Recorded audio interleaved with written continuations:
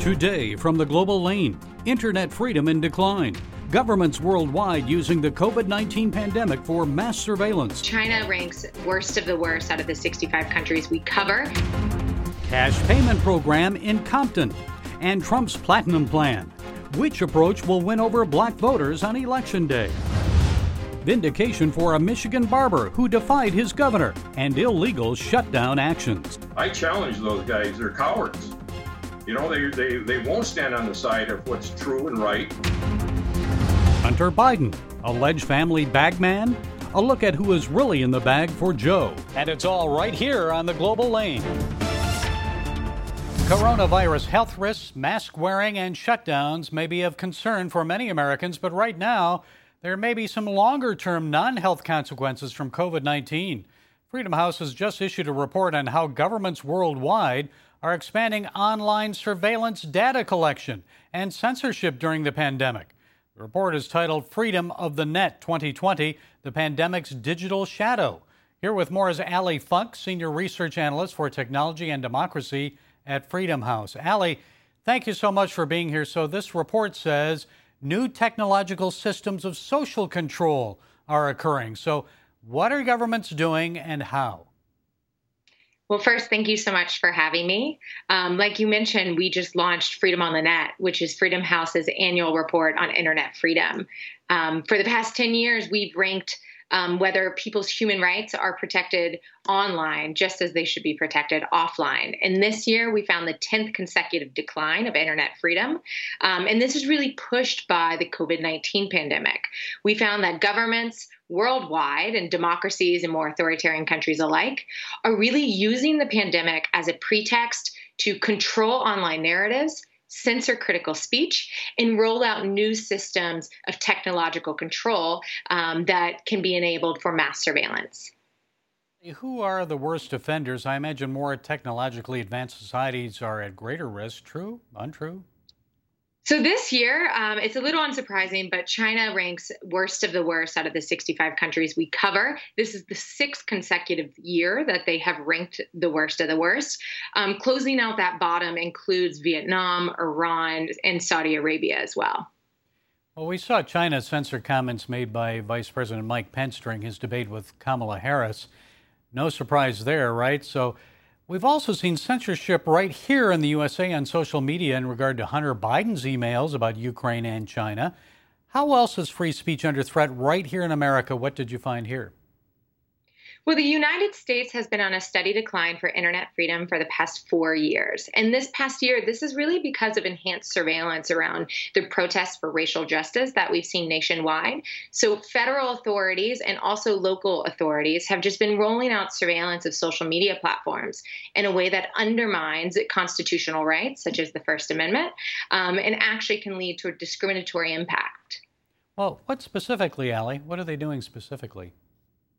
So specifically, different police departments and federal agencies, such as the Department of Homeland Security, are crawling through social media posts, and they're doing so in a way that it infringes on First Amendment rights. So, for example, we have there's evidence in reporting that a counterterrorism task force of the FBI actually showed up at people's homes and places of workplace in a small town in Tennessee and questioned them about their engagement on Facebook in Black Lives Matter protests. So, for example, one organizer was offering rides to and from a rally, and an FBI agent showed up at her house, asked her about this totally protected activity, and she decided because of, enhanced surveillance and also intimidation online that she actually backed out of the protests. So it's showing that this enhanced surveillance is actually impacting people's willingness to use digital technology to bring about social change that they would like. And of course, this is not just happening with governments. How about corporations? We're seeing it online with Facebook, Twitter, most recently on Hunter Biden. So tech platforms increasingly play a really important battleground in democracy. This is something we're seeing, in the United States, where platforms such as Facebook and Twitter are important places for, discussion and community debate. It's also a global issue. So we're calling on platforms to make sure that their content moderation is transparent, that it abides by international human rights principles, and that that users also have an avenue of appeal and that there's independent oversight. How about private corporations? So increasingly, private companies, especially those involved in the surveillance market, the surveillance market is it's a broad international global market that there's not much regulation around it, and it's sort of a black box. Private companies are increasingly selling really these big data surveillance tools to governments, and it's not just they're selling it to democratic governments and also authoritarian governments. And then these tools, because there's a lack of regulation and privacy protections over them, are being deployed in a very abusive way that's undermining free expression, it's undermining freedom of assembly and association, and it's really causing a decline in internet freedom globally. So, Allie, what do we do about it? So we lay out a number of recommendations to governments, private companies, and also civil society groups like Freedom House ourselves. So we are calling for an actual moratorium on the use of biometric surveillance like facial recognition, not only by police in the U.S., but also in healthcare and housing and education, until we can do more research and know actually how these tools are impacting human rights. We're also calling for censorship and surveillance technology to stop being exported to countries that are ranked partly free and not free by Freedom House, so that then these tools aren't being used to censor websites and shut down the internet worldwide. And if people want to find out more, can they get a copy of the report? How? Where? Yes. Just go to freedomhouse.org and you will see the pandemic's digital shadow on our homepage at freedomhouse.org. Okay, worth a look. Allie Funk, Senior Research Analyst at Freedom House in Washington, D.C. Thanks for sharing your insights. Thanks so much. Illegal immigrants and former prisoners living in Compton, California are among hundreds of people eligible to receive a guaranteed income over the next 2 years. It's part of a new direct cash relief payment program called the Compton Pledge. Patrice Cullors, one of the founders of the Black Lives Matters organization, calls it, quote, an urgent and necessary strategy for addressing economic realities of racial injustice. The program stands in contrast to President Trump's Platinum Plan, the $500 billion effort to help black-owned businesses and increase educational opportunities for African Americans. Well, here with more is Joe Collins. Mr. Collins is hoping to win election to California's 43rd congressional seat. Joe, tell us, how did this come about in Compton, and what do you think of that plan? I'll tell you, I have no idea, but a lot of people in California are sympathetic towards illegal immigrants, mind you, the same people who break our laws and get away with it. And so I don't know how this plan came about, but I can tell you a lot of taxpayers are not going to be happy with that. Gavin Newsom already gave $175 million in relief and free medical aid to illegal immigrants. And so this is just another way that Californians think they can pander in order to win votes. Well, the timing is interesting. Now, this announcement came soon after Governor Newsom signed a new law creating a task force to examine the possibility of reparations for slavery. What do you think of that? Yeah, I think they've been talking about reparations for a very long time, and that's just another way to try to get votes. They think they are going to pass some type of reparations bill, but I mean, when you read the Library of Congress, when you look at the laws that have been in place, it's almost impossible to pass reparations for a specific type of people. I know that you have campaigned instead of handouts. You believe in opportunities, and I know you were at the White House when President Trump announced his Platinum Plan. What do you like about it the most? One of the biggest things that I like about the Platinum Plan is this is the first time the Black community has ever had someone lay out an agenda for how they're going to improve our communities. $500 billion worth of economic development, schools, and resources is absolutely what our communities need. We've been ran by Democrats for a very long time, and they have ran our communities into the ground. And so the most exciting thing about it is just to have a plan that we can look at and say, okay, this is what we have to move forward with. That's exciting to me. Joe, anything you don't like about it? Anything missing from the plan? You know what? I'm not sure yet. I have to continue to look at it and continue to dive into it and do research and figure out how we can utilize that plan to rebuild our communities. After we start to use the plan, if we see anything that we can, add to it that will be of some significance, then we would absolutely do it. Anything that has to be removed, then we'll address that as well. What kind of response is it getting there in Southern California from the black community? What are you hearing from people about it? A lot of people are very interested in the Platinum Plan. One of the things that we hear the most is the president actually going to put it into law? Is he actually going to be able to use it? And my answer is absolutely yes. The biggest issues that we're going to have is we have a lot of Democrats who don't like the president, who would never use the Platinum Plan in order to improve our communities. And so that's what we're going to be faced with in this upcoming election. Now, while the president touts his policies, which led to a record low unemployment rate for black Americans, that was before COVID-19, the rate now stands at about 12.1% for blacks. It's even higher for younger black Americans.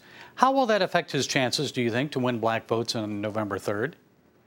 I don't think that is going to affect his chances at all when it comes to a black vote, because we see his agenda for the black community. We see what he's been trying to do for the black community. And with him making so much effort towards the black community, it kind of shines a light on what's been going on in our communities for a very long time. And that is, we've been having a lot of bad legislators making us a lot of promises without delivering anything. And so I think he's going to get the black vote. I think that we're going to start removing a lot of legislators that we've been having in office for a very long time and making way for new ideas and new legislators to create some type of opportunity. And a lot of black Americans are, of course, leaving the Democratic Party. We saw a big rally in Washington recently, Blexit. Donald Trump received 8% of the black vote in 2016. That was enough to help put him over the top. So how do you think he's going to do this time? Any predictions? He's going to do very well. I'm assuming that he's going to get about 47%, 48% of the black vote. Really? You think it's going to be that high? Yes, absolutely. I mean, we're excited about what the president is doing. A lot of people are actually listening to him. Mainstream media has turned a lot of people off with the amount of lies and opinionated news that they've been putting out for the past 3 years. And so I think he's going to get a really high percent of the black vote. Plus, we look at Joe Biden and Kamala Harris, one of the biggest components of mass incarceration of blacks and Latinos in inner cities. You have to think that, if these people get locked in the office, then a lot of people are going to get locked back in prison. And that's what we don't want. Well, we'll have to wait and see. But 47%, that's amazing. I think most experts are saying maybe 12, 15%, but 47, that would really shock everyone, I think. The biggest thing about experts is the majority of the time they're wrong. So. Well, you got that one. Okay. From Southern California, Joe Collins, thanks so much for your time. God bless you. God bless you. Thank you. You may remember Carl Mankey. We told you about him this past summer. He's the 77-year-old from Owasso, Michigan. He's a barber who defied Governor Gretchen Whitmer's executive order to close his business during the COVID-19 pandemic. Mankey kept his shop open, and although he took all the recommended coronavirus health precautions, the state pulled his barbering license. The Michigan State Supreme Court recently said the governor's executive orders are unlawful. They declared them unconstitutional. As a result, a county prosecutor has dropped all charges against Mankey. Well, Carl Mankey joins us now from his shop in Owasso, Michigan. Carl, this was great news for you, but I understand your license is yet to be restored. Tell us about that. Well, my license has been restored. It was restored back at the Supreme Court. Michigan Supreme Court ruled 7-0 against the governor's actions that she returned my license without a hearing, because she didn't give me a hearing. It was more of a police state tactic, which was pretty typical of this governor. So they had to return my license, but now they're giving me the hearing. So, but nonetheless, I predict that it'll probably go the same way as these other things have. The Supreme Court also came back against her and said that everything that she has done after April 30th of this year is invalid. So it's she's having to start all over again with a lot of things. And she's shifting things around, trying to somehow or other save face. But the Supreme Court has pretty much ruled against her. Well, I understand the state Supreme Court said she needed to have legislative approval on these things. You just can't go and pass laws without the legislature. That isn't what the governor does. Well, I remember the start of the summer, 10 Michigan state troopers descended on your shop just to serve you that cease and desist order. That seemed a bit excessive to most people. Why did that happen, Carl, and how did most Michiganders respond to that? Well, for the most part, those guys were doing the job that they were, they have to do. I have a good relationship with the law and order, the police departments. I understood it, that they had to do that. They had to bring those in. I offered them all a haircut. I said that they looked like they needed one, and they came in, but there was no resistance here. I had families throughout this barber shop. Good heavens, I remember that day because I had quadruplets in here, and they were jumping around and just having fun with being kids. And these all of a sudden these stormtroopers come in, with all serious. Well, I kind of softened it up a little bit by I had no hostility against them. They were just doing their job. How did the local media depict you there? Were they depicting you as someone standing up for your constitutional rights or as a crazed, reckless barber? Well, I think, that's a good point here. I've been thinking this over. They really didn't support me, but that was okay. I would much rather err on the side of being a little crazy, pushing the edge maybe a little hard, than ever err on the side of where people would consider that I was walking the same path as cowards. I can't do that. So I would much rather take the road that I've taken, regardless of our local newspaper here is pretty left. Has anyone in your shop gotten COVID-19, Carl? No, none that I've ever heard. They contact trace, from my understanding is that they contact trace 3,000 people that had gone through this shop. Those that they weren't all getting haircuts. A lot of them were just coming in to support me. And nobody got COVID. So, this has been 6 months and I'm still standing here. I haven't gotten COVID. And I know you've always said the reason you wanted to stay open is you had to feed your family. You had to pay your bills. So how is business now? Is it still down or bouncing back? Well, it's off a little bit. It's off a little bit. There's still people that it sort of distresses me that we are developing a nation of neurotics, with this stuff. And there isn't a good balance, of information that's coming from both sides of this thing. There are scientists that are saying that at this point now, that original narrative has been turned on its head, that we're not all dying. There were not 2 million of us or 2.5 million of us dying of COVID. Our hospitals are not overrun, but we don't hear that news. We only hear the fearful stuff, and I like that little anachronism, or an acronym called FEAR, F-E-A-R, false evidence appearing real.